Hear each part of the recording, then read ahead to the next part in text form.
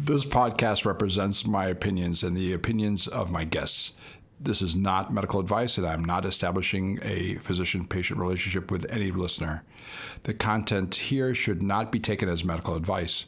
The content here is for informational purposes only, and because each person is so unique, please consult with your healthcare professional for any medical questions that you may have.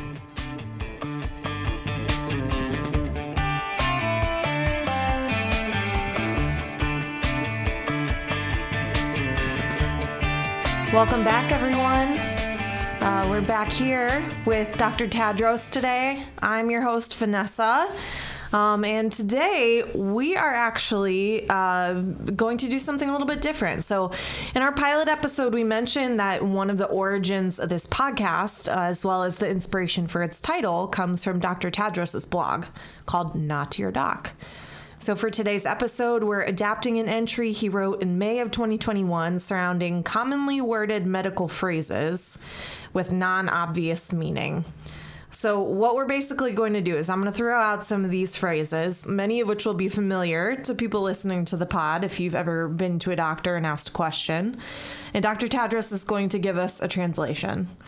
As with a lot of topics that we'll cover on this show, Dr. Tadros, your perspective as an actual physician and your willingness to pull back the curtain for those of us who aren't is going to help us get some better understanding of how physicians think and then how they speak to patients as a result. Well, yeah, thanks. Thank you, Vanessa. Thanks. How was your week?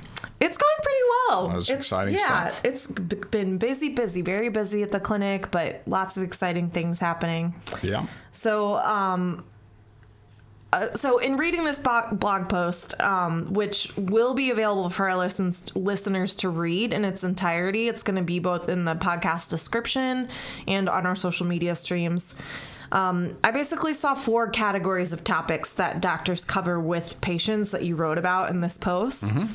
The first one is managing patient expectations for procedures and treatments. So, for example, you write, before an injection to numb the area around an open laceration, the patient hears, "This is going to pinch/sting a little," or burn a little bit. Or after a patient gets a portion of their colon removed in surgery, the patient is told, "You will have a little bit of diarrhea for a while." So, objectively, a shot near an open laceration won't just sting or burn a little bit. And if you have part of your colon removed, you're not just going to have a little bit of diarrhea for a little while. So yeah. What are doctors trying to do when they say these things that just seem crazy understated? Yeah, well, so the good news about it is not only my physician heard these statements, or sometimes even said them earlier in my practice and my medical life, but I'm also a patient, and I have family that are patients. So I've been around, my father-in-law and my kids. So I hear it from both ends, both as a physician and as from my colleagues, and also as a family member. So sometimes when people use the typical English words, and this is in any profession, we have jargon, etc. But when we try to use the word pinch or burn or sting to describe a pain, pain is a subjective sensation. Sure. And for the vast majority of us, whenever we get an injection, it more than stings and pinches and burns. Especially if you're already scared or you're already in pain. That's part of the issue we run into. And then people kind of mistrust you or mistrust the nurse who gave them the shot, etc. So that's part of our problem.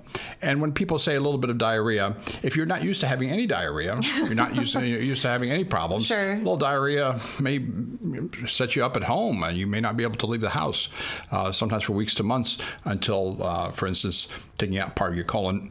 It takes a while for the rest of the colon to step up and absorb the extra fluids so that you can get back to a regular stool, for instance. So unfortunately, when we describe these things that affect your life or affect your kid's life or your family member's life, we need to be a little more careful. We need to kind of give a range, and I think that's extremely important to give ranges: mild, moderate to severe, or best case, worst case, and average case. Yeah, because it seems like saying, this, you'll have a little bit of diarrhea, or this might sting a bit, or something seems so understated to the point of being like almost misleading. Yep, that's right. It feels misleading to the typical patient. You're right.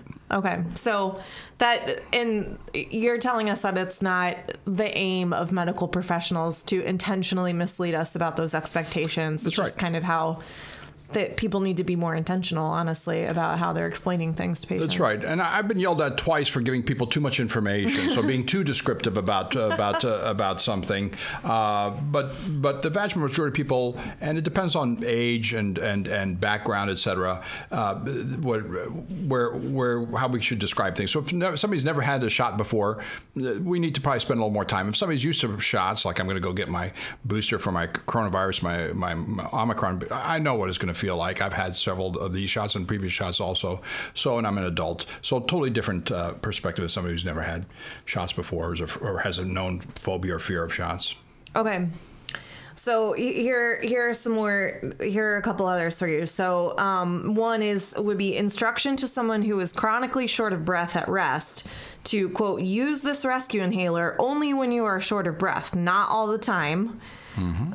And then another too is, if a medical professional is trying to help figure out where pain is located for you and you say it hurts on my side and then they press here and they say, now does this hurt? Like, obviously it hurts and obviously I'm short of breath. So like, what am I supposed to do here? Right. These are kind of mistakes that I made myself. I had one of my patients who was severely short of breath in my office repeatedly, and I would ask her to demonstrate how she was using an inhaler, and she would use it properly. And then finally I asked her when she actually uses it after a couple of visits, and she says, well, I never use it. I'm always short of breath. And and so I didn't think that I needed to use it because you told me not to use it too often. And so for me to put, worsening short of breath from your baseline, okay, you're always short of breath when it gets worse because whatever you got a cold or a respiratory infection or you had to walk to the mailbox and now you can't catch your breath. So I have to define what the baseline is. The patient, and I'm the one that had to define it. The poor patient didn't know what I was talking about. So that's the first thing is that you have to know what the baseline is. And then the same thing with belly pain, and this is the same thing. I catch myself, I laugh because I still picture myself. Somebody tells you it hurts in the right lower part of their belly near where their appendix should be, and you go ahead and press there and you ask if it hurts. Well, it was already hurting. That's why they're seeing you. So does it hurt more? No, it doesn't hurt when you push on it, actually. It hurts more. So more shortness of breath than your baseline, more pain than your baseline pain. Does this make your pain worse? Does this, use this inhaler when your shortness of breath is worse? So these are ones that I made mistakes with myself. So it sounds like some of the things that are just obviously missing from these statements are just like qualifiers of quantity or quality, right? Like how much or in compared to something would feel easier to answer and also maybe get a better answer from the patient. I took Latin class, I took rhetoric in college, and it still did not prepare me well for asking questions and understanding where the starting point was. And it's important not to use, even if you think that you're using basic English words for any specialist or anybody. And this is attorneys and everybody else, accountants, life insurance salespeople, same issues. These words, oftentimes that are typical English words, don't mean the same thing that they would to a typical client or patient. Sure. Yeah. They may be using the words different. They may be implying a different meaning to their words than maybe they're commonly understood as. That's right. Okay. Nobody's trying to obfuscate. Nobody's trying to hide anything. But in order to get through your day, we take shortcuts. These heuristics and how we talk and how we explain things. We say it over and over again, sometimes thousands of times throughout the year. And so you've kind of become numb to it's just like going through a drive-through. Just the automatic patter that somebody says, but we have to recognize who's in front of us. Right. And besides that, the person next to them. Sometimes they come with a loved one or an adult or a child, et cetera, that's next to them. And I will speak one way to the patient. I'm always looking at the patient, in my case, patient, or the client, stuff like that. Then I'll look to the person next to them who may have a different understanding or different background, and I'll explain it somewhat differently. But I always talk to the patient first and explain it. And I have to have the body language, the eye contact, the nod. Right. They're asking appropriate questions, that et cetera.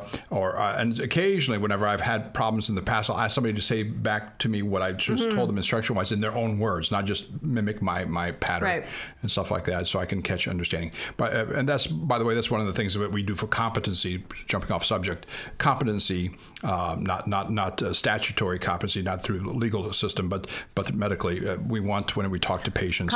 Say what you mean by competency. Yeah, this is mental competency. Okay, that's a good question. Yeah. Mental competency is whenever I'm explaining something to somebody, informed consent, or if I'm going to do procedure or sending them for a procedure, or I'm explaining a medication, or et cetera, or a lab result.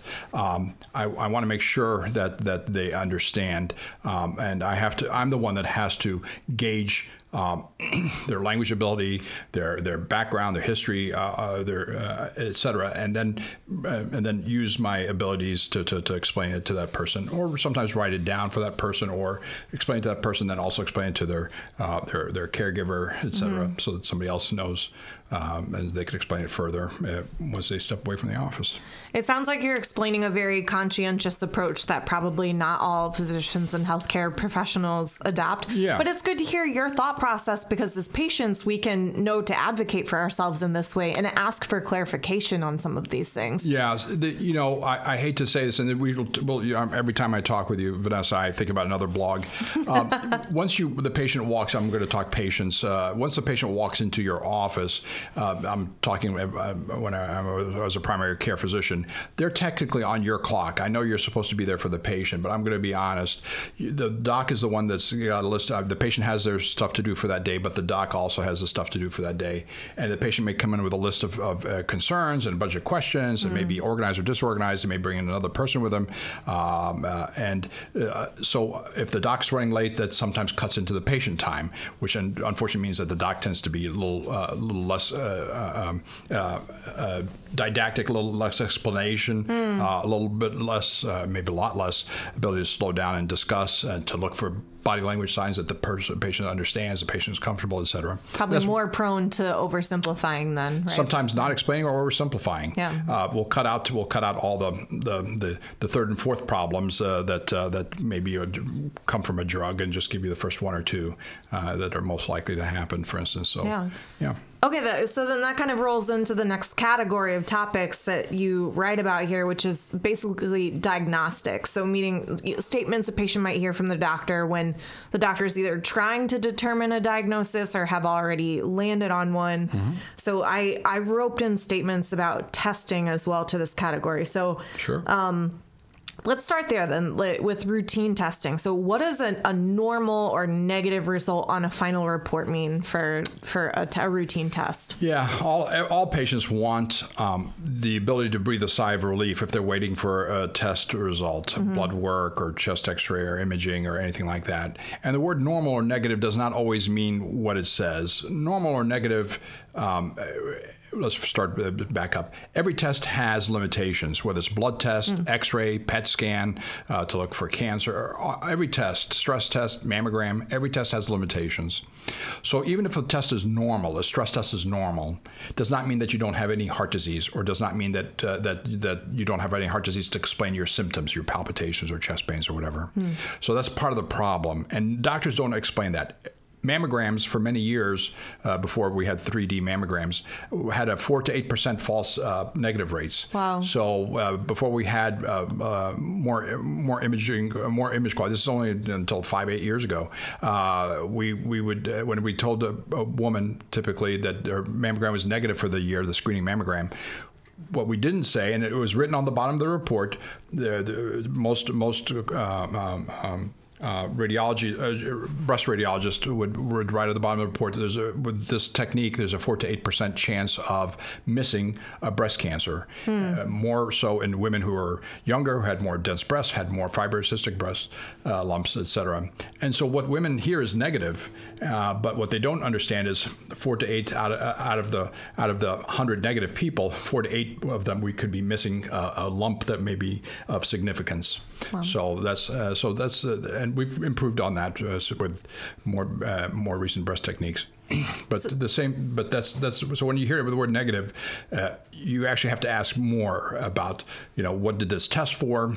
Does this explain, does this mean I'm okay for the rest of the whatever week, month, year, right? Et cetera. And so that's the same thing. That's the same with anything: stress test, mammogram, cholesterol panel, et cetera. Yeah. Yeah. So then there's two more here that you write about. So maybe, a patient wants a more accurate and definitive test, and occasionally they'll be told, we ran a genetic test or a send out test, and it, shows whatever results. And then also on the flip side, that if the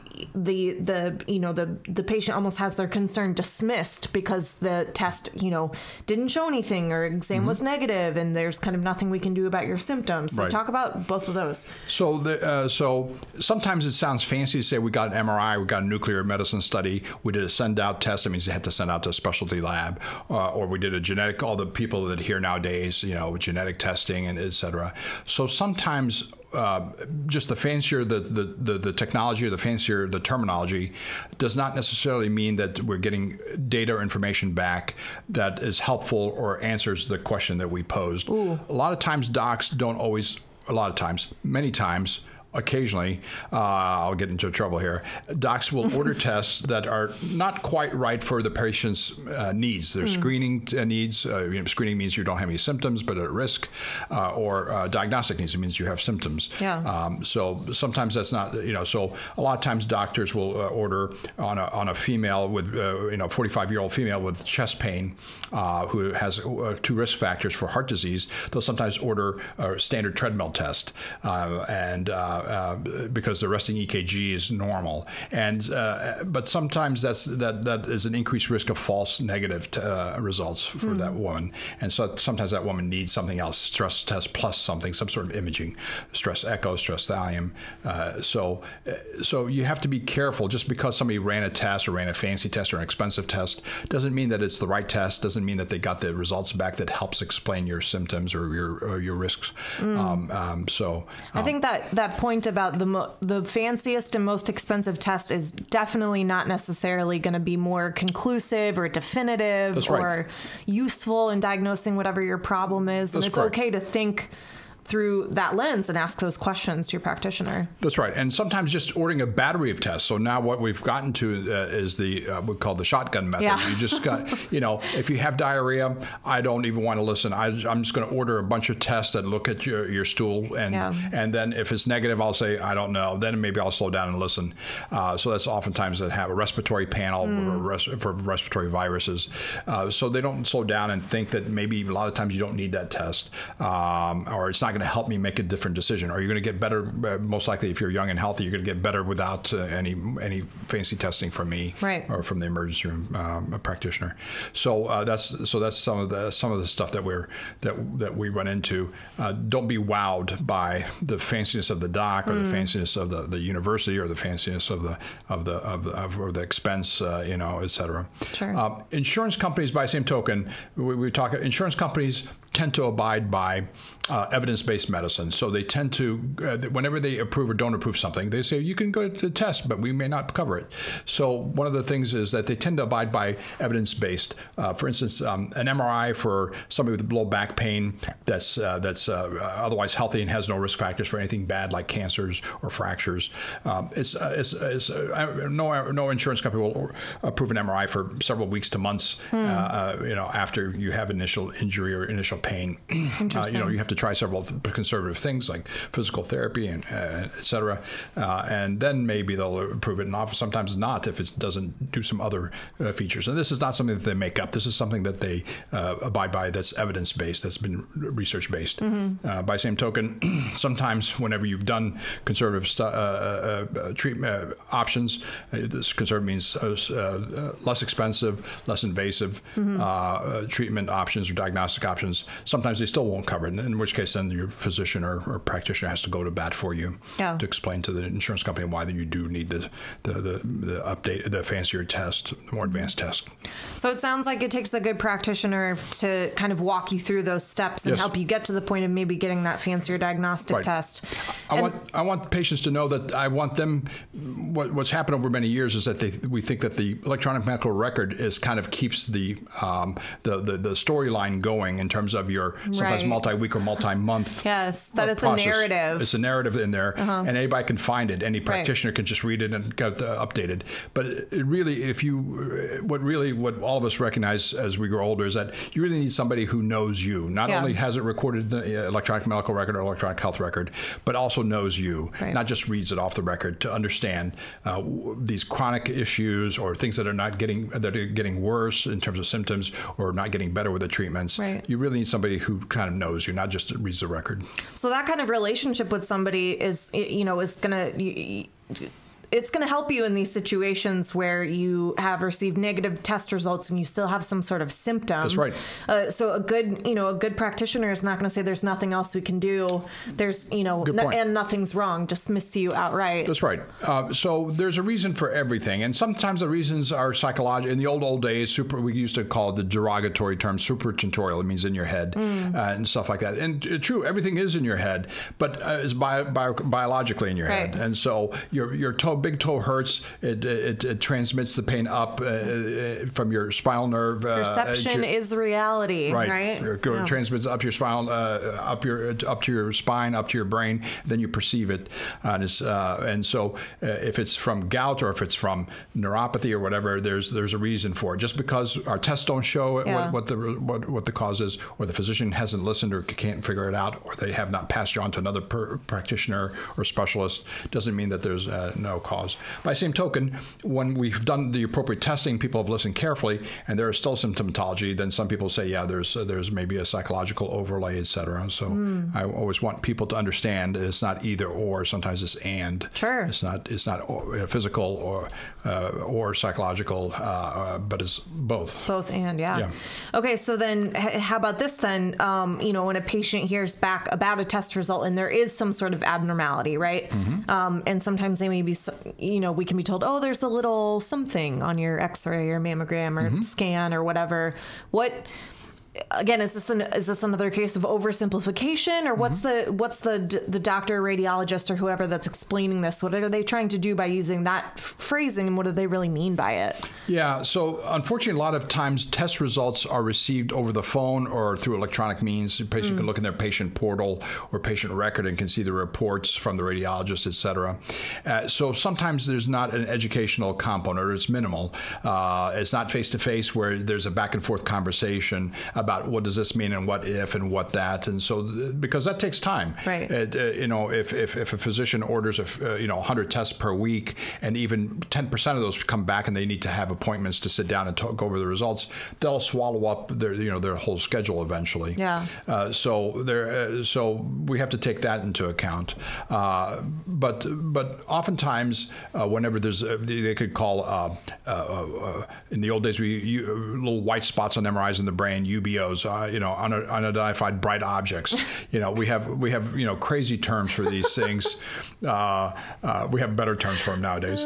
But a ditzel, we used to call it a ditzel, a lesion. Oh my gosh. Okay. It sounds terrible. So you have some sort of terrible pox on your life. Yeah. But the quickie answer is some of those are mixed terms, medical terms with jargon. So you actually have to ask, what does it mean, a nodule in my lung? Right. Is it a nodule? You and I may say, oh my gosh, it's something I can see. A nodule. It's maybe down to a millimeter. If it's a CAT scan or MRI, that's a part of the problem with the fancy testing we have nowadays. We can see things down to a millimeter or two on your CAT scans, your brain scans, your chest scans. So a lot of times it means nothing. That we call them red herrings. We didn't expect to see them. They're not causing any problems. Right. But you have to explain it to the patient because it'll be in the report. Oftentimes oftentimes, and sometimes they'll want to follow up, even though it was not what we went looking for. Now that we have this, now we have to follow it up, sometimes for months to years. For instance, for lung nodules in former smokers, sometimes we have to follow them for several years with repeat scans. So even if it's something benign, or eventually we find out it's benign, it means it's not going to cause any problems, we sometimes have to bring you back and spend money for long periods of time. So then on the flip side of that, then, so what if a patient has been coming in for something routine, mammograms, pap smear, something like that, and there's a one-time abnormal lab result, and it's kind of presented to them, but in isolation, from all of the other previous results. What do you make of that? Yeah, so we take it. So that's always the question: is the last one that was normal and this was abnormal? Which one's right? Was it abnormal last time we didn't pick it up, or is this abnormal one that's this time is it actually normal? So you don't know what's what. So oftentimes you'll see whether it's a lab result like a sodium or potassium, you'll repeat within a certain amount of time. Some things will repeat quickly within a few hours of getting it back. A potassium level or a blood thinning time, pro time for Coumadin, for instance. As soon as we find this abnormal, we have to repeat it pretty quickly. Other things will say, there's abnormality on your mammogram. It's not, you're low risk. It's not that suspicious, but wasn't there before. Please come back instead of a year. Please come back in 3 months. So that's all. These are really extremely important, and it's extremely important for the patients to know what results are supposed to be coming back so they can look for them. Yeah. Don't always rely that the radiologist or the practitioner who ordered the tests are going to tell you what the follow-up is. Some things get lost in space. Despite all the fancy electronic records and ways of keeping track of things, some patients don't hear the reports back, or they get partial results, but something is delayed. So oftentimes, for instance, in the old days, we'd get all the lab results back from blood work, but the prostate number would not come back until later. And that you'd get a call, a male would get a call, an elderly male will get a call about all the other results that were okay, but they wouldn't hear about the PSA, and that would get lost because it came in late and separately. So it's much better now. We have better systems, but I want patients to understand what they're getting and what's in totality, what should be coming back. Sometimes it comes back pretty quickly in a day or two. Sometimes it takes a few weeks, depending. And so you have to stay on top of it. And sometimes with the patient portal, it's much easier. You kind of know what's pending, et cetera. Right. Okay. So then. We've taken all the tests, we've, done all of the things, and a patient is still continuing to have this symptom or whatever. So you write one here about the medical professional performs a psychosocial review, and once the tests have come back negative and they're still having symptoms, and the professional may state, I think your alcohol intake may be contributing to your whatever, anxiety, depression, diarrhea, headaches. That's right. What should we make of that in terms of, diagnostics? Yeah, so some people think it's a wastebasket, diagnosis whenever you claim it's your depression or it's your irritable bowel or it's your fibromyalgia. Oh, of course it must be my drinking. Right. You just want me to stop drinking or smoking or whatever. Yeah. That's right. So for me, and once again, a lot of stuff is relationship based, and this is hard to do whenever you're going to an urgent care or somebody you see intermittently that's not your regular practitioner, doc, or nurse practitioner or physician's assistant, because you need a relationship to understand that it's not what you expect. It's not cancer. It's not this. It's not that. It may be that you're really depressed, or you're really anxious, or you're very obsessive, or you have an eating disorder, or you have something, or you have abuse from in a relationship that's contributing to your insomnia, your weight loss, all this stuff that we went looking for medical causes, physical causes, and we recognize that maybe there's a significant psychological cause or causes. Absolutely. Yeah. So then what about, I think as patients we can sort of dismiss input like that, but also that, many of us have been dismissed when we say, I've been looking on the internet for some of the answers to my question, and these are presenting some of the things that I found, and the doctor sort of replies like, I'm the doctor, I know more than the internet. Yeah, and so I love patients going onto the internet. It never bothers me because I don't know more than the totality of the internet. What I do know, I have wisdom about you. So it's not that I know I have encyclopedic knowledge, which is what the internet does, but what I do is have wisdom to how to pare things down about you. And some things that people bring up, I'll say, I'm not sure. Let me curbside or stop somebody and ask a specialist about this, or let me send you to a specialist about this, or let me ask, now that you bring this up, let me ask about your family history, or, so it opens up doors. a lot of this stuff is dependent on the doc having time or being able to, or being sharp enough to know how to organize things, because unfortunately we call it hand on the doorknob. The doctor stepping out the door and the patient brings up these worries, these concerns, these things that they read, the things that their family told them, etc. Sometimes the most important things. That's right. Yeah. Unfortunately, that becomes a medical liability, because now the patient has divulged something to you, but you've already been running late. You may have been running late to see them, you ran late because of them, but the end result is now you have some more information that needs to be pursued. Mm-hmm.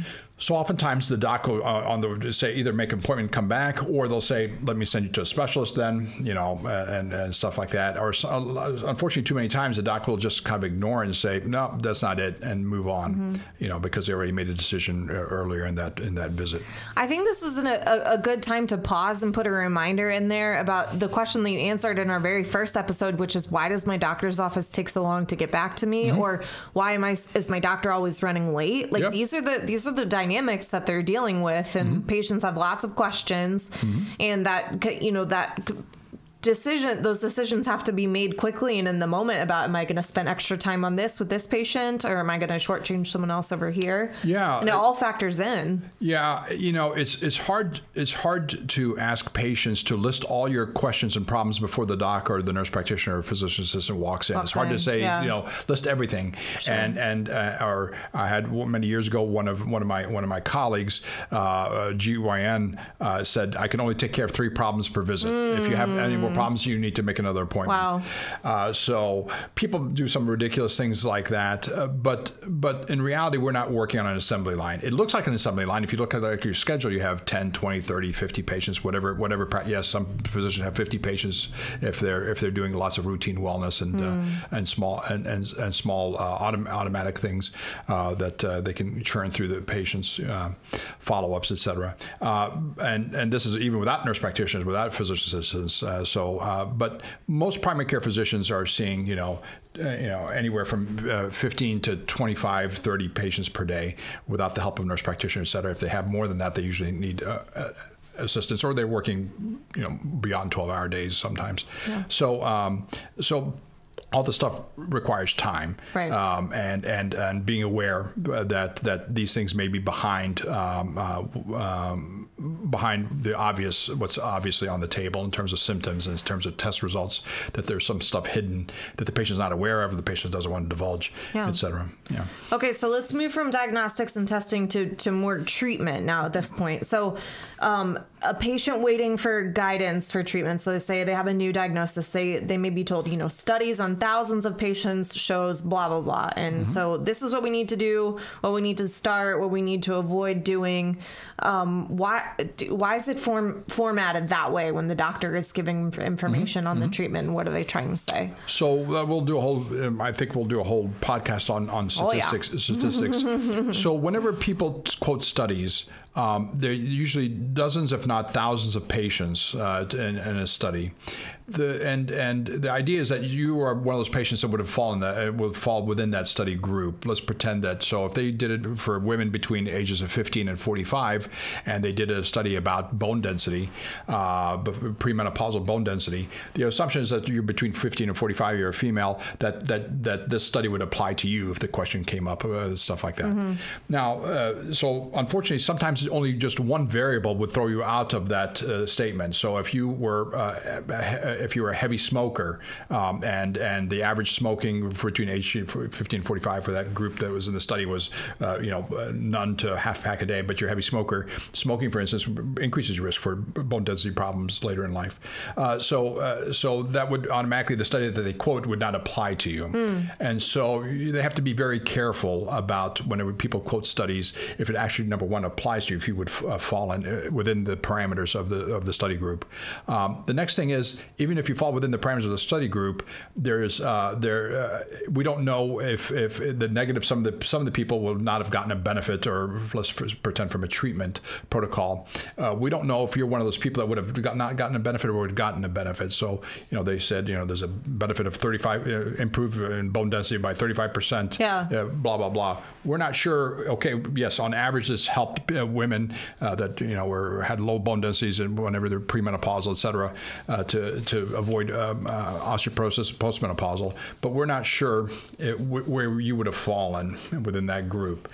So you would have belonged to that group for that test group if you were in that group. But we're not sure how that result would have benefited you. And this is the problem with immunizations, et cetera. On average, immunizations that are appropriate, CDC and FDA approved, on average, they help the vast majority of the population. Small percentage of the population, it doesn't benefit, and another smaller percentage, it may actually may do harm. So that's one of the problems that we have whenever we talk about any statistics, is we don't have the error bars or the standard deviation. Right. And that's a humongous problem, I think, and that's why I believe people don't understand why, for instance, one of my colleagues, who was an anesthesiologist, needed hepatitis B vaccinations. These are standard now for kids for a couple decades, and he already had a standard 3, and we checked blood levels to see antibodies that were negative, they were not undetectable. So was not immune, and so we gave him one booster, was not immune, a couple weeks after the booster. So we gave him another 3 shots, and he never was able to generate antibodies. Wow. So he's one of those people that does not generate antibodies to the type of hepatitis B immunization that was available at the time. So he's one of those rare people, but it affected him because he deals with blood, et cetera. He's an anesthesiologist. Sure. So, he has to take extra special precautions. So it's rare. We still give Hep B. I got my Hep B. We give Hep B to children before, school-age children. It doesn't mean that we should get rid of it, but we have to recognize it doesn't help everybody, for instance. Yeah. I mean, that's exactly what you say on here, just the danger of, summing up the cost, the risks and benefits for a treatment just in a single number. Like, it helps, 73% of patients or whatever. And that leaves the patient walking away thinking, oh, I'm probably in the 73% and it's probably going to help me all the way. That's correct. I don't need to do any follow-up or worry. That's correct. Yeah. Okay. So then continuing on treatment. So let's say we need a surgery, for example, because there's something cancerous or a tumor. And the surgeon says, we got it all. Right. We got it all. 100%. Right. Yeah. What does that mean? Yeah. This is variable because we now have better technology. Typically, that's what the surgeon was able to see at the time of surgery with their eyes, with their magnification, whether they had loupes, which is magnifiers that they put on the glasses, or their naked eyes or standard vision. That's what they typically mean. Sometimes it means that they did a dye study intraoperatively, and they could see more, et cetera, or they did an MRI intraoperatively for brain tumors, and they got it all according to what the MRI showed, but does not talk about microscopic stuff that you would may spread, for instance, through the lymphatics to distant sites. You can't see that. So it seems like a critically important qualifier. It is. Couldn't you just say we think we got it all, or based on everything we can see, we got it all? That's correct. And you can modify it with a few words. That's correct. And you can, and if somebody questions that, you can add a few sentences. This is what we were able to do intraoperatively. We know that the stage may not be, not be curable or stuff like that, but we have to debulk. We have to take out the primary tumor, and then and the pathologist will let us know some, et cetera, some extra stuff, and we'll know in a few days. Right. So adding that makes a big difference and sets expectations appropriately. Absolutely. I mean, and even, further on expectations, you write a couple of, misleading phrases in here about, end of life care. So, one is, a patient has a poor prognosis or they're near terminal. And the patient and family may hear, we want to shift our focus to comfort and achieving your goals. Like what does that mean? What kind of expectations are they trying to set there? Yeah. So when sometimes physicians or nurses will tell a patient, do you want to go back to the hospital? The person is their primary care physician or specialist have given him less than 6 month prognosis to live, so that qualifies them for hospice in the United States. Medicare covers hospice for prognosis made by 2 physicians for the patient to live 6 months or less. But whenever you say, do you want to go back to the hospital, for some people, if they say no, sometimes they think they're just going to get just as good a care as going to the hospital and getting chemo or surgery and stuff like that at home. home. And the answer is, what you're telling them is that we're going to, if you're going to have symptoms that you're going to be terminal, pain, shortness of breath, we're going to take care of it at home with morphine or Valium products, et cetera. So we have to be careful that we explain things. And once again, a lot of our patients are demented or they're delirious, so they don't understand everything. So you have to explain to the nurse, or the doc has to explain to the family. This means that we're not going to be calling 911 if they're short of breath like they have been in the past and going in for 2 weeks for antibiotics or stuff like that. So we're going to keep them at home, and we understand the natural progression of the disease or diseases is going to take their life. So that's important to kind of say that out loud.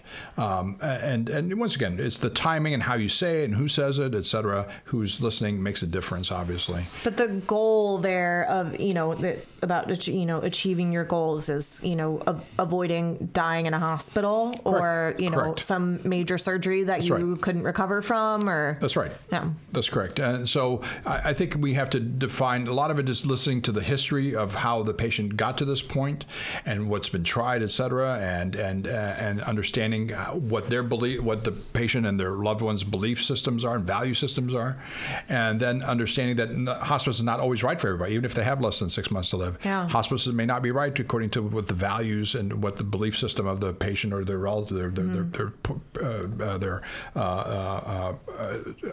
healthcare power of attorney, who speaks for the patient who may not be able to speak for themselves. Sure. So it's extremely important to kind of be clear. And most people are. Most people have come, it's not an acute problem. It's usually a chronic problem. Sure. And of course, too, there's not malicious intent from the healthcare professionals in bringing these things up. They're not throwing their hands up and saying, we give up on you, there's nothing else we can do for you, now we don't want to treat you anymore. Right. That's not what they're saying. When people say, I want to have hope, we want to say, before it was hope for cure or hope for extended life. Now we're hoping that to not go back to the hospital and to have more relief at home with people around you. So the same word hope, one was hope for a cure or for remission. Another hope now is for more family around you and less time in the ambulance. Sure, and, a peaceful end. Right, and so we need to use the word, even though it's the same word hope, it's quite a bit different meaning. Sure. And unfortunately, some of these things happen overnight. One day you're going for chemo, one day you're going to the hospital for your pneumonias, the next day we're going to stay home and we're going to treat you at home. Powerful stuff. Okay, we're going to move on to the final category, which is medications. And obviously there are overlaps with treatment here too, but drugs can be a particularly confusing area for patients, and one that oversimplified explanations from medical professionals can really make worse. So one example that you put in here is when a patient wants to know how a medicine is going to help, they may be told, quote, the mechanism of this drug works, blah, blah, blah, and the why it helps is, so-and-so explanation. Why is that the way that doctors are explaining it to us, and what are they trying to tell us by explaining it that way? So in med school, we were taught mechanisms, and then certainly whenever the new drugs come out that were not available whenever we were learning about medicines in med school, we learn about them oftentimes in conferences or from pharmaceutical representatives. What is the mechanism? Will you tell me what a mechanism is? Mechanism is just how a drug acts in your body to cause the benefit that we're looking for. That's all. It's how does it work in your cells? How does it work with your electrolytes? How does it work with your neurotransmitters? How does it work to get me the result that I want? Okay, right. That makes sense. Right. So what happens, unfortunately, is that we hypothesize, we postulate from research and stuff like that, sometimes on animals, et cetera, how something gets to the effect that we want, that allowed to get FDA approval, for instance. And that's good enough. The postulating of how something works is good enough to say that it will likely work on something and then get it approved? Yeah, that's a good point. The FDA doesn't necessarily always have to have mechanisms. That people put the mechanisms that are putative, that are supposed to be happen. But what the FDA is interested in is toxicity, and efficacy is what they're interested in. And so toxicity, how many people it may hurt, and side effects, and then efficacy, how does it get the results of clinically significant results, statistically statistically significant results for the disease that there is being treated or the symptom that's being treated. Right. So a lot of times we don't know how medicine works, or we think we know, but many years later we realize it's not the way we thought it worked. Yeah. So it doesn't mean that it doesn't get FDA approved. It doesn't mean anybody lied.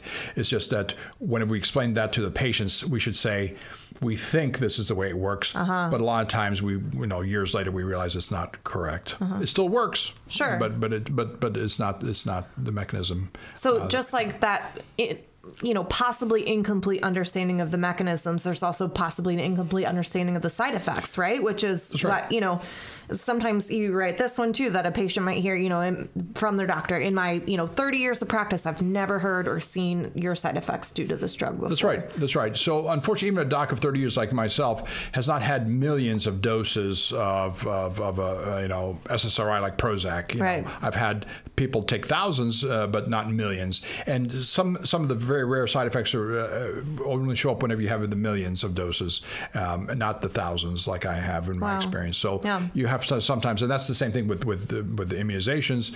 Whenever they do it on thousands, but you see select types of side effects, adverse effects, and then when it goes to millions and tens of millions and hundreds of millions, that's when you see some very, very rare effects. But you couldn't pick it up with just thousands of doses. And a good physician will have the cognitive humility to admit that there are limitations and definitely possibilities for side effects that may be even unknown and won't dismiss you outright. That's correct. We should write it down as possible or patient reported if the doctor didn't witness it themselves, et cetera. Sure. That's correct. And there's something called personalized medicine that's been coming out now for several years. The idea that we're going to have better ideas about how your genes and your proteins and work with medicines, et cetera, so that we know certain medicines will work with you and have fewer adverse effects than other medicines. And that's the here and now, and in the near future, we'll have more personalized, directed treatments. Yeah. Okay, so we're going to close it down with some talk about drug cost. So there's kind of two things that you have on here. So, we can be told, this is the medication that you should use. This is going to work for you. And the doctor can say, don't worry, this drug is on your formulary. Or this drug is generic. Like, what are we being reassured of when we hear those things? And is it an automatic guarantee that we should go for that medication? Yeah. The word generic, people equate with cheap or inexpensive, and oftentimes they're not, especially the first few or even years. Less effective sometimes. Yeah, it's pretty. The FDA allows, I think, a 20% leeway in bioavailability. So I think it's 10 or 20% more bioavailable or less bioavailable. This is absorption into the body, depending on the formulation, if it's brand or generic. Right. Okay, yeah, bingo. Compared to the name brand, and for some people that makes a difference. Some people they can feel, they sense the difference. It's not as effective, and so we have to be careful, not just poo-poo patients about that, and just dismiss them. And just because a doc has samples or it's a new expensive drug doesn't mean that it's the right drug or the best drug for them. But oftentimes that's what physicians or practitioners are trying to do, is save on costs. Sure. Patients requested it as good stewardship of people's of money, et cetera. So right, and that's definitely a value that patients hold for sure as well. Right. So then, what about this drug is on your formulary? What does that mean necessarily? Right. Yeah. So I mean, the idea here is that the pharmacy benefits company. This is not the not the big pharma, but the pharmacy benefits company, middleman, has decided that out of all the drugs for a class that they've selected one or two or three to put in your formulary that the doc can pick from, that will have a better copay as opposed to not on your formulary. So it's the menu of covered medications. Right, that are better covered. Okay. Right, that's correct. Gotcha. Right. All right, cool. Well, thank you so much for being our translator today, Dr. Tadros. Well, hopefully it was a little more clear. I think so. I feel a little bit less mystified about some of these phrases, and I think our listeners will too. As always, ladies and gentlemen, you can get involved with the podcast by sending us an email to notyourdocpod@gmail.com. You can send us your questions or the doc, your input, your feedback. We'd love to hear from you. Once again, that's notyourdoc@gmail.com.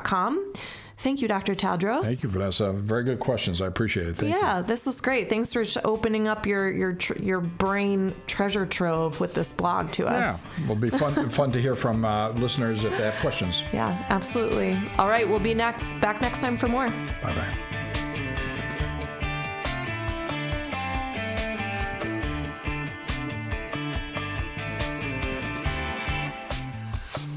This previous podcast represents my opinions and the opinions of my guests.